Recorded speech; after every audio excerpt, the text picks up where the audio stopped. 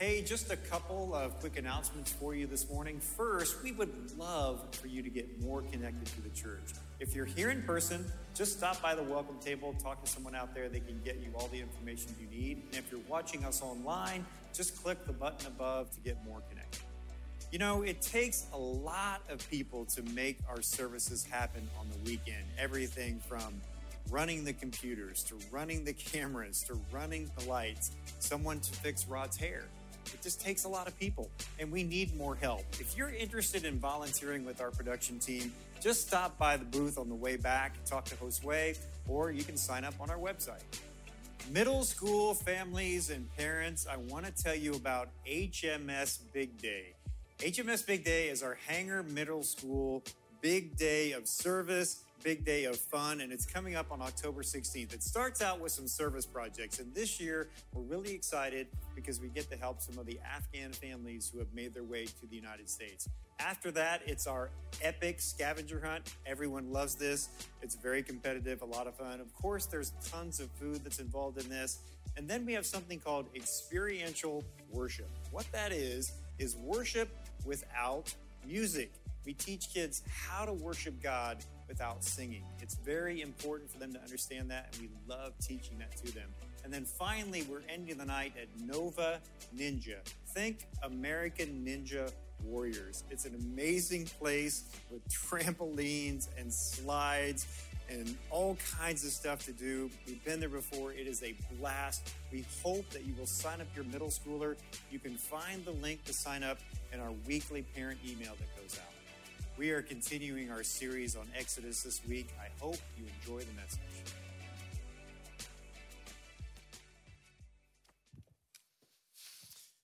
All right, yeah. It takes about 10 people to do my hair, and we're down in volunteers, so we need some help with that. Doesn't take as many people as it takes to color Kyle's hair, but anyway, so hold it. No, he doesn't color. I mean, I don't think. Anyway, whatever. So this weekend is cool because we're going to end the service doing something that we do a couple times a year, and that is dedicate parents and children to the Lord. And some of you come from different faith traditions, and in terms of like Christian traditions, in terms of how children are dedicated, and some of you come from maybe backgrounds where infants are baptized as a kind of anticipatory faith of what God is going to do in their life. We don't baptize infants. We practice believers' baptism, but we understand the importance early in life to come around families and to come around children and to commit them and commit ourselves as parents and as a church to the Lord, to raise these children in the fear of Jesus Christ, the love of Jesus Christ, the awareness of what God has done through Christ on the cross, all of that. And so we're going to be ending the service with that. And so just be thinking about these parents that are going to be coming forward at that time. Be praying for them. It's a whole congregational thing, really. It's a reason that we do it in our worship service. And so I encourage you just kind of be in anticipation of that at the end of our service today. Okay, so we're in the 5th week of our Exodus series. It's called Journey to Freedom. And as I mentioned every week, that Exodus is all about the pursuit of freedom. It's all about getting set free from anything that would enslave us and keep us from living the kind of life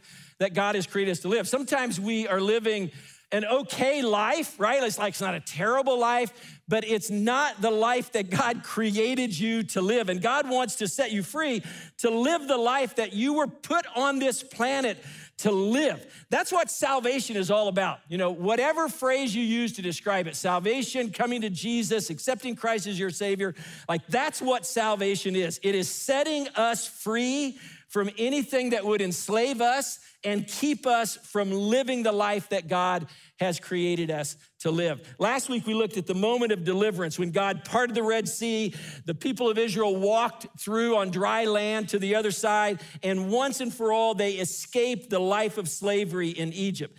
Now, you would think that with a book that is entitled Exodus, that this would be the climax of the story, right? This would be almost the end of the story. Here's this group of people. They're slaves in Egypt. Their greatest desire is to be set free from slavery. Now they've been miraculously delivered from anything having to do with Egypt. Egypt can't touch them anymore. They are on the other side of the Red Sea. They are free people. But it's not the end of the story. In many respects, it's really just the beginning of the story. They've been set free, but now they have to learn to live and to walk out that freedom that is already theirs. We talked a little bit about that last week, that sometimes we can be set free, but it takes time, it takes a process to walk out that freedom. And that's what this 40 years in the wilderness that they spend before they get to the promised land, that's what that is all about.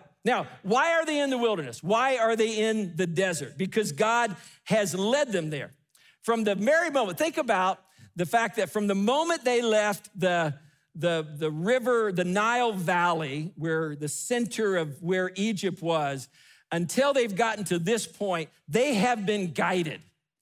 God has been guiding them through a pillar of cloud through the day or by the day, and a pillar of fire at night. And so they've been on this kind of divinely crafted GPS system that has gotten them to where they presently are. So they are in the desert, they are in the wilderness because God has led them into the wilderness. Like this 40-year journey is a part of what God is doing. Now think about that. Instead of going, they could have, this narrative could have been, they get set free from Egypt, they cross over the Red Sea, they are no longer controlled by Egypt, and then God takes them to the land that he has promised to them that is described as a land of milk and honey, like this incredible place. And they could have gone directly to the promised land. But he takes them on this 40-year journey. Now, if you've looked at a map of the Middle East, you know that it doesn't take 40 years to get from Egypt to Palestine, not even on foot. It didn't take 40 years because they kept getting lost. It's not like God's GPS system was like going haywire. And sometimes when we talk about we even talk about the Israelites in the wilderness, and we talk about them wandering in the wilderness as if they were lost. Like as if God was guiding them and he kept taking wrong turns and ending up at the wrong place. And it was just like constantly, it was like rerouting. You know, it's like he never could quite get there. No, they're not in the wilderness for 40 years because they've gotten lost, because God doesn't know where he's taking them. There was intentionality to the 40 years in the wilderness. Those 40 years had a purpose. And you begin to see that purpose almost as soon as the Israelites cross the Red Sea. We're in chapter 16, starting in verse 1. Look what it says. The whole Israelite community set out from Elim and came to the desert of Sin, which is between Elim and Sinai. On the 15th day of the second month after they had come out of Egypt, in the desert, the whole community grumbled. They grumbled a lot, grumbled against Moses and Aaron. The Israelites said to them, if only we had died by the Lord's hand in Egypt. There we sat around pots of meat, and we ate all the food that we wanted. It was like Ruth's Chris Steakhouse every day. It was fantastic, but you have brought us out into this desert to starve this entire assembly to death. Now, you would think that at this point, the Israelites would be the most grateful group of people on the planet, because they have been set free from Egyptian bondage. They have seen all of these miracles that God has done, the working of these plagues, and then the parting of the Red Sea, and now they are away from Egypt forever. You would think they would be the most grateful people on the planet as they have, and they would be celebrating the mighty acts of God, but they're not. They're grumbling. They're saying, we had it better in Egypt. We had all the food we could eat back there. We weren't worrying about starving to death back there. Life was really, really good back there. Of course, as we talked about last week, when they were actually in Egypt, they hated it. When they were actually in Egypt, they cried out to God to rescue them. When they were in Egypt, they knew how destructive Egypt was. But now they're longing for Egypt. Okay, here's the deal. This is the language of addiction. That the language that the Israelites are using here is the language of addiction. When we're addicted to something, whatever it is, a substance, a behavior, an abusive relationship, whatever it is, when things get tough, when we find ourselves in the midst of some kind of desert experience, some kind of wilderness experience, we tend to block out all of the pain, all of the destructiveness of that addiction and convince ourselves that it might be a good idea to go back. And that's what's going on with the Israelites. They are addicted to Egypt. I don't know if you've ever thought about it that way before, but the Israelites are addicted to Egypt. As horrible and destructive as Egypt was, they find themselves in the wilderness, and the first thing they want to do is go back. The first thing they want to do is to go back to the very thing that was enslaving their life. The first thing they want to do is to go back to something that they know was destructive, but at least it feels comforting in the midst of the wilderness to maybe go back. Here's the principle. We talked about it last week. You can get a person out of slavery in a moment. Like the Israelites crossed the Red Sea, and as soon as they crossed the Red Sea, in that moment, instantaneously, Egypt held no power over them. Like they were set free from the slavery in Egypt. You can get a person out of slavery in a moment, but it takes a process to get the slavery out of a person. And that's what this 40-year journey in the wilderness is all about. The Israelites have to learn to live, to walk, to live out the freedom that is already theirs. In Deuteronomy 8, as the Israelites are about to enter into the promised land, and Moses is kind of reflecting on the 40 years in the wilderness, because I think everyone probably is wondering, like, what was this 40 years all about? Like, was this just wasted 40 years? Could we have been doing something much better if we'd have gotten here quicker? Like, what was this 40 years all about? And Moses, before they enter into the promised land, Moses stops and says, I want to give you some perspective on what you have just been through so you understand what God was doing in the midst of the wilderness. And here's what he says. Remember how the Lord your God led you all the way in the desert, these 40 years, to humble you, to test you in order to know what was in your heart. Like you didn't really understand your heart. And he wanted you to get in touch with your heart. He wanted you to get in touch with your identity, with who you are, the children of God that you are, in order to know what was in your heart, whether or not you would keep his commands. He humbled you, causing you to hunger and then feeding you with manna, which neither you nor your fathers had known. To each of you, to teach you that man does not live on bread alone, but on every word that comes from the mouth of the Lord. In other words, Moses is saying, God had a plan for you in the desert. Like, don't lose sight as you get ready to go into the promised land, as you get ready to come out of the wilderness, you get ready to come out of it. Don't lose sight of the fact that God had a plan for you in the desert. He wasn't just trying to get you out of the desert. He was using the desert to transform you. Truth be known, right? Our agenda, when we're in the midst of almost every wilderness experience, is how quickly can we get out of the wilderness? Like that's what I'm preoccupied with, right? Like when you're in the midst of the wilderness, you're in the midst of the desert, it's like, how quickly can I get out of the wilderness? And we basically have one prayer when we're in the wilderness, and we just pray it over and over and over again. God, get me out.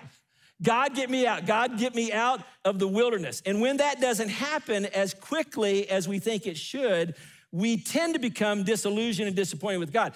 When I talk to folks who are going through disillusionment, going through disappointment sometimes with God, oftentimes this is the issue, is that they're in the desert, they're in the wilderness, they're going through some stuff. They've been praying these, God, get me out of the desert prayers, get me out of the wilderness prayer, and they're still in the wilderness and they're still in the desert. And it's like, where is God and what is God doing? And they become disillusioned with God and they become disappointed with God. Now, it's okay to pray for God to get you out of the wilderness. No one wants to go into the wilderness. No one wants to stay in the wilderness. Like, no, I don't know anyone that's healthy that would go, you know what, I'm in the wilderness and I love it. Like, I love this pandemic that we went through like that. No one wants to be in the wilderness. No one wants to go into the wilderness. No one wants to stay in the wilderness. But our prayers need to be about more than just, God, get me out. God, get me out of this difficult, painful situation. They also need to be about what God can do in our lives in the midst of the wilderness. They need to be about, God, use this somehow. I don't want to be here. I don't want to stay here. I want to make that clear, but somehow use this to change me. Somehow use this to transform me. Somehow use this in a way where I don't come out of the wilderness the same person that I went in to the wilderness. God, use this in some way in my life. Now, this doesn't mean that God creates wilderness experiences just so that we can, just so that we can grow or be transformed, right? In the Garden of Eden, there were no deserts in the Garden of Eden. There was no wilderness in the Garden of Eden. Disaster, suffering, war, pain, loss, death, all of that, none of those things were a part of God's original design, and none of those things are a part of God's ultimate design either. In Isaiah 35, the writer of Isaiah is talking about what will happen when the Messiah returns in all of his fullness. He's talking about the return of Christ, not knowing that he's talking about the return of Christ. And look at how he describes kind of where this is headed. He says, water will gush forth in the wilderness, and there will be streams in the desert. The burning sand will become a pool, the thirsty ground, bubbling springs. In other words, when Christ returns, he says, the desert will no longer be a desert. The wilderness will no longer be a wilderness. But until that day, until God fully restores the wilderness, God redeems the wilderness. God uses the wilderness to accomplish his purpose in our life. Sometimes, just like with the Israelites, you have to go through the wilderness to get to the promised land, because God's ultimate goal is to not to make us comfortable. God's ultimate goal is to transform us. Let me say that again. God's ultimate goal is not to make us comfortable. God's ultimate goal is to transform us. And that's where sometimes we lose sight of the activity of God, because he is working to transform us, but in the midst of situations and circumstances that are not particularly comfortable. But his ultimate goal is not to make us comfortable. His ultimate goal is to transform us. But God doesn't just abandon the Israelites in the desert, right? He doesn't just say, okay, you're in the desert, you're in the wilderness, go learn what you need to learn. I'll be waiting for you on the other side. No, God is at work providing for them while they're in the desert. Look at what happens next. Then the Lord said to Moses, I will rain down bread from heaven for you. Now, there's no bread in the desert. Like, the desert is a place that biological life can barely, survive. Human life can barely survive. There's no bread in the desert. And so God says, I'm going to rain down bread from heaven for you. The people are to go out each day, gather enough for that day. In this way, I will test them and see whether they will follow my instructions. And on the sixth day, they are to prepare what they bring in, and that is to be twice as much as they gather on the other days. And we'll talk about that because the Sabbath is the next day. So God provides this manna, this bread, to the people every morning. And it was this, manna was this flaky substance that was kind of sweet, and it could be used to prepare things in lots of different ways. They could prepare it in a lot of different ways. And given the fact that this was all they were going to eat for 40 years, they probably got really creative with how they prepared it. Do you remember the movie Forrest Gump? For those of you under 35, Google that. You can find out about that. But there was a character in the movie Forrest Gump, Bubba, one of the characters that Forrest meets, and he tells Forrest about his dream about having a shrimping company, and then he begins to describe all the different ways that you can prepare shrimp. It's like this stream of consciousness that he goes on, like all the different ways you can prepare shrimp. And he says, shrimp is the fruit of the sea. You can barbecue it, boil it, broil it, bake it, saute it. There's shrimp kebabs, shrimp creole, shrimp gumbo, pan-fried, deep-fried, stir-fried. There's pineapple shrimp, lemon shrimp, coconut shrimp, pepper shrimp, shrimp soup, shrimp stew, shrimp salad, shrimp and potatoes, shrimp burger, and shrimp sandwich.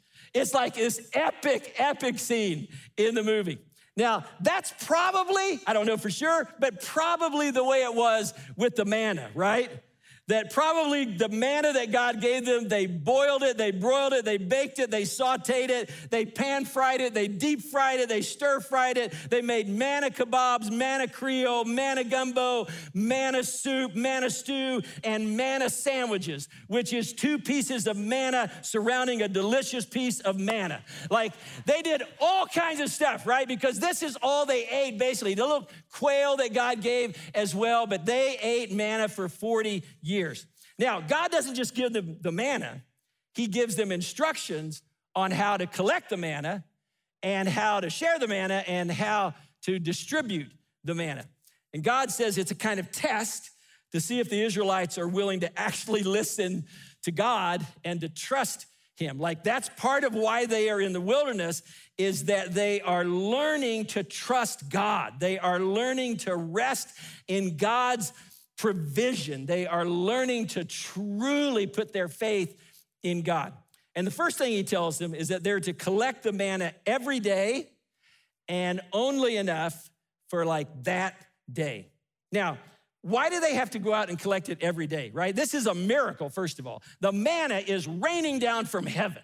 So this isn't like your normal thing. You're not planting a seed, a crop's growing up, you're going out. No, this is a miracle. So since it's a miracle, God could have provided the manna in any way that he wanted. He could have provided it weekly. He could have provided it monthly. He could have just put it in their stomachs, right? Where they wake up in the morning and it's like, boy, I'm hungry. Oh, there it is. And just like, oh, he could provide it anyway, but he provides it where they have to go out daily and collect it. Why is that? Because God wants them to collect it every day, because he wants them to enter into a moment by moment, day by day, trusting relationship with him. God wants them to trust that not only will he provide for them today, he will provide for them tomorrow, and the day after that, and the day after that, and the day after that, and the day after that, and the day after that. When Jesus told his disciples that when they pray, they should pray, "Give us today our daily bread," it was no doubt this story of God providing daily manna in the wilderness that was in Jesus' mind and would have been the first thing that the disciples thought of as well. Jesus was reminding the disciples and us that prayer is not just about getting what we need from God. Like, if prayer was just about getting what we need from God, then we would pray this one-time epic prayer.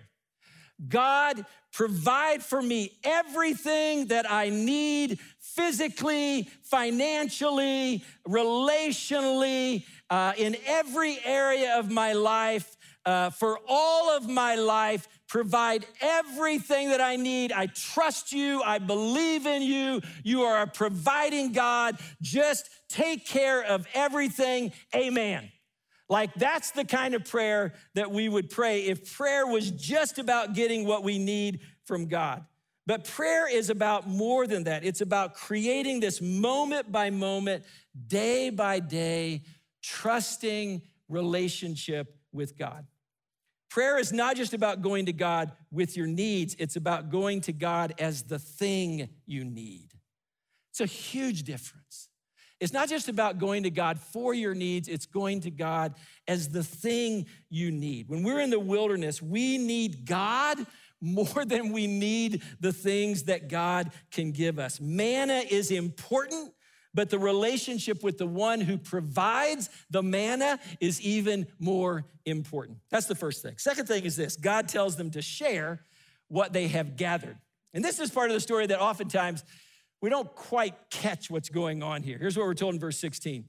This is what the Lord has commanded. Each one is to gather as much as he needs. Take an omer for each person that you have in your tent. The Israelites did as they were told. Some gathered much, some gathered little.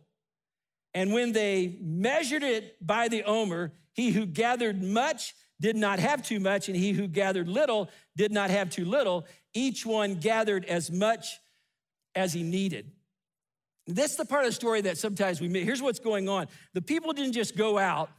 Like sometimes we have this picture of the gathering of the manna is that the people are told, just go out and gather manna, bring whatever you need.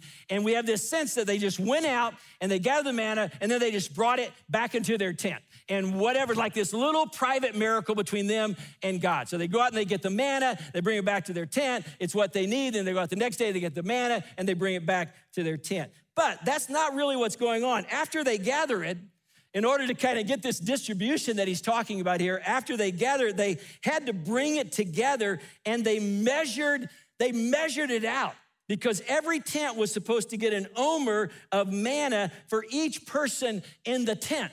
So if you had 4 people in your tent, you were to get 4 omers of manna. If you had 6 people in your tent, you were to get 6 omers of manna. Like it was distributed so that everyone got what they needed. That's why we're told that the one who gathered much, see, even though you're told to gather like what you need, people gather at different rates, right? Like the guy who gathers much, the 6'5" guy who goes out and has massive hands and is gathering this manna is going to gather more than the little child that goes out and is gathering this manna. And what we're told is that the one who gathered much did not have too much.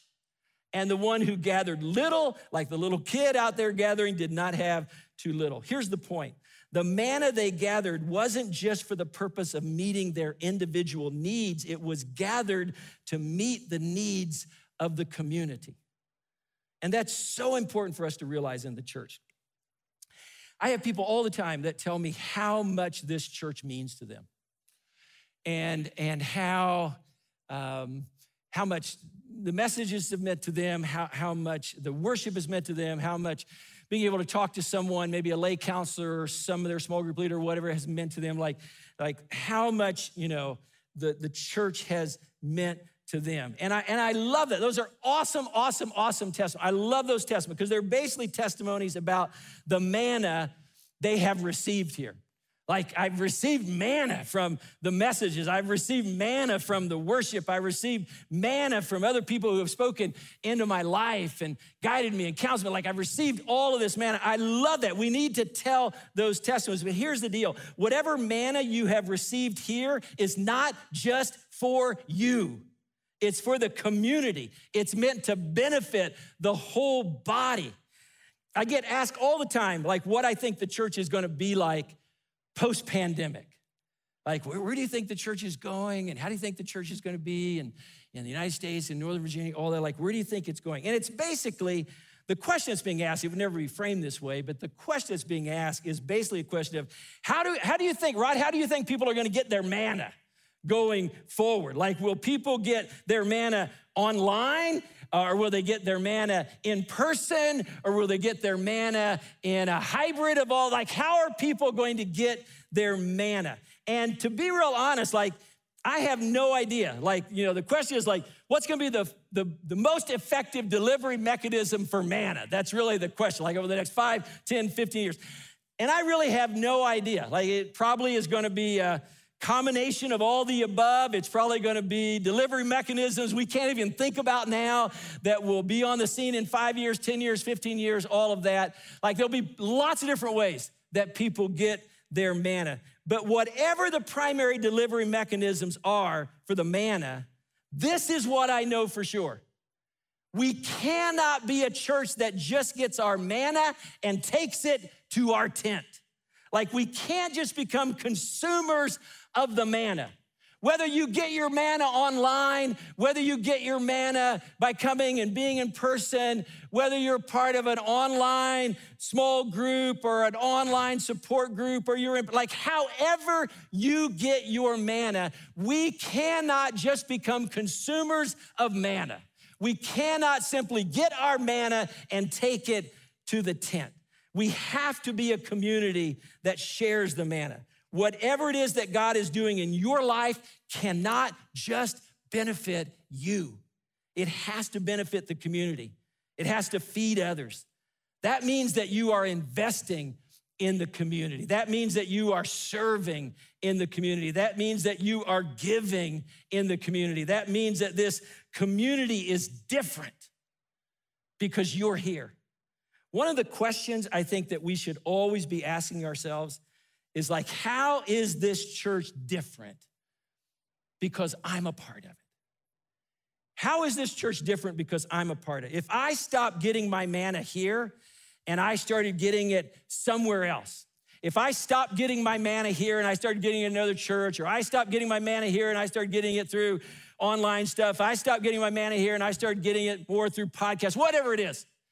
Like if I stopped getting my manna here, what difference would it make? Like what impact would that have? Like, does the community benefit from my presence? Or have I just become, without realizing it, have I just become a consumer of manna? That's what God is saying to the people of Israel. I don't want you to just be consumers of manna. Like I'm providing you manna, but it is not just for you. It is for the community. Don't just be a consumer of the manna that I give you.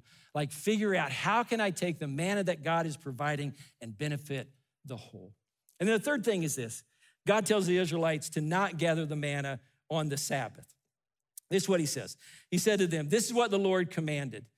Tomorrow is to be a day of rest, a holy Sabbath to the Lord. So bake what you want to bake and boil what you want to boil. Save whatever is left and keep it until the morning.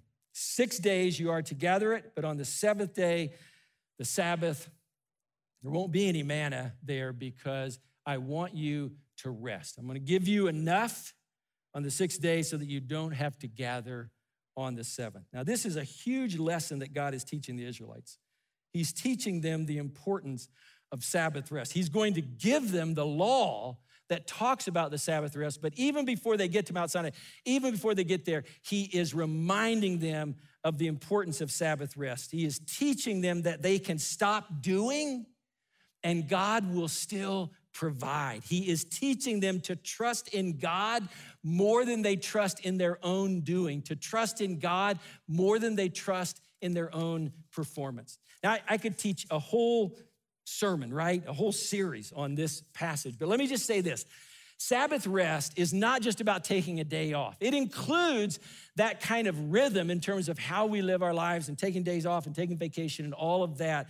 But it's not just about taking a day off. Sabbath rest is about disconnecting our performance from God's provision. Sabbath rest is about knowing that God is at work even when we are not. Sabbath rest is about not trying to perform our way into God's acceptance. Some of us have spent our whole life trying to perform our way. We grew up with parents, with situations we were always trying to perform. We've taken that, we've applied it to our relationship with God, and we are constantly trying to perform our way into God's acceptance. Sabbath rest is not trying to perform our way into God's acceptance. Sabbath rest is about embracing our limitations and knowing that our limitations do not limit God. Sabbath rest is about establishing a rhythm of life that is sustainable and gives God space to restore us, to refresh us,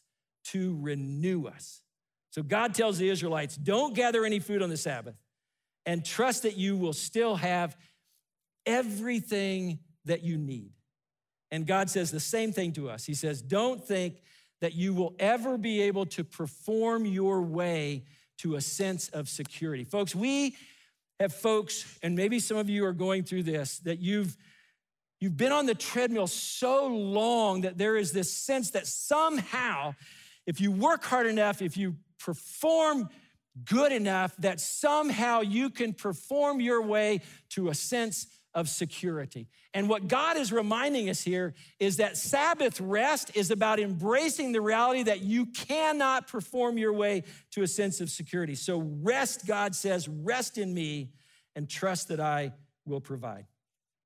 Last thing, here's the kind of interesting thing about all this. So God gives all of these instructions. He gives us manna, an incredible miracle. He gives all these instructions about how they were collected how they're distributed, and all of that.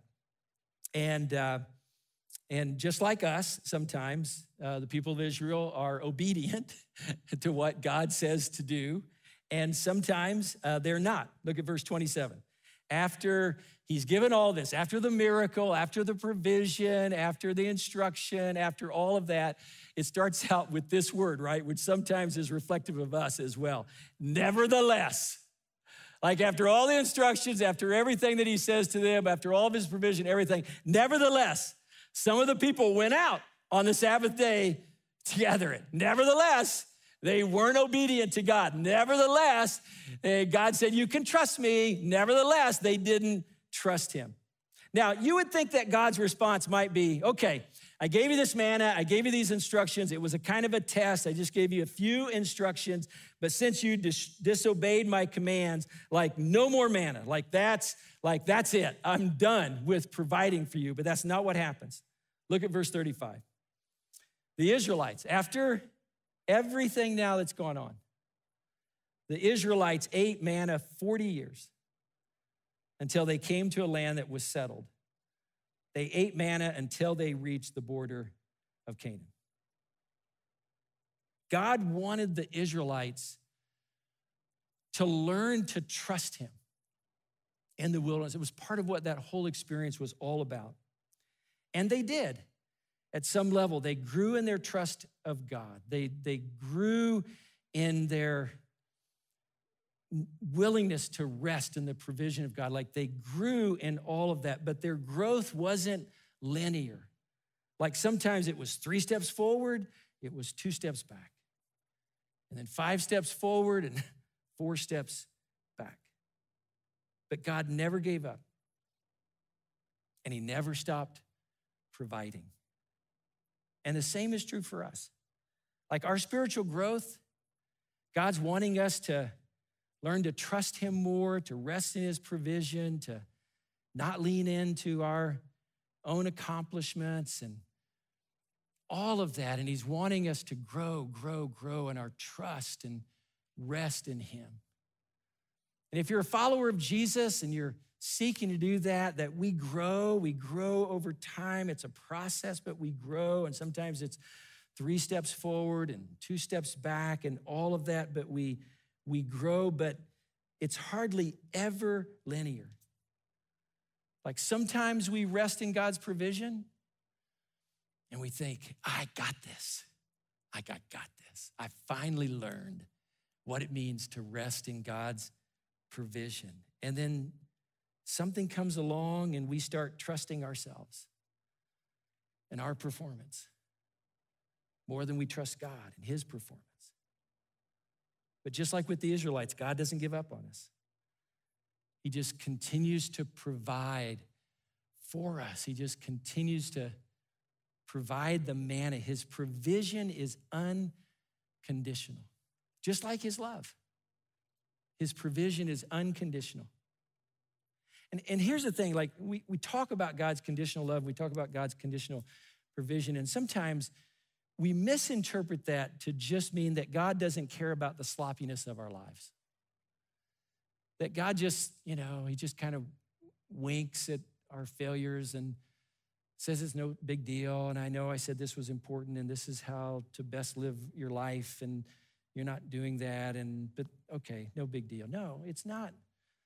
That God's love is not unconditional because he's not concerned about the way we live our lives. His provision is not unconditional because he's not concerned about the way we live our lives. It's unconditional because of what Christ has done for us on the cross. Like the Israelites were not perfectly obedient to the Father. We are not perfectly obedient to the Father. But Jesus was perfectly obedient to the Father. And even though he was perfectly obedient on the cross, Jesus took on the curse of our disobedience so that we could take on the blessing of his obedience. Jesus on the cross entered in. Jesus on the cross died in the wilderness so that we could find life in the wilderness. Jesus on the cross did not just give us manna. Jesus became the manna. He became the manna that feeds our soul. He became the manna that gives us life.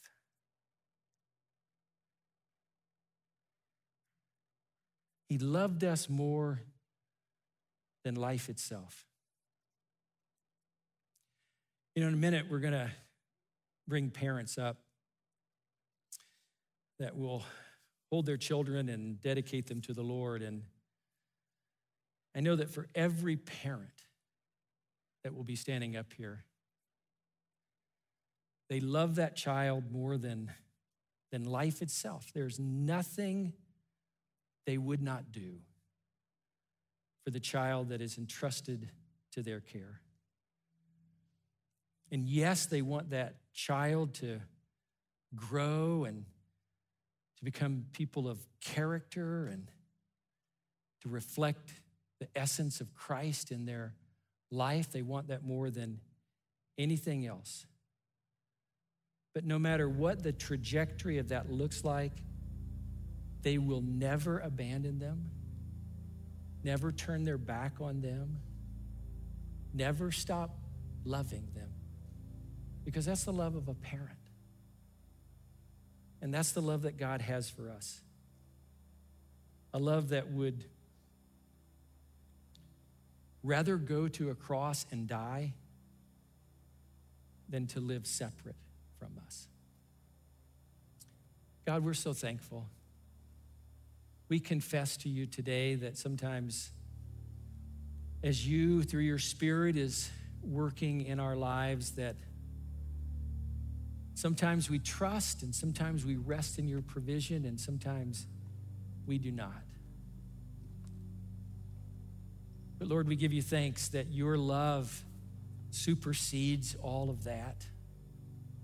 That you never turn your back on us. You never give up on us. You are always working for us.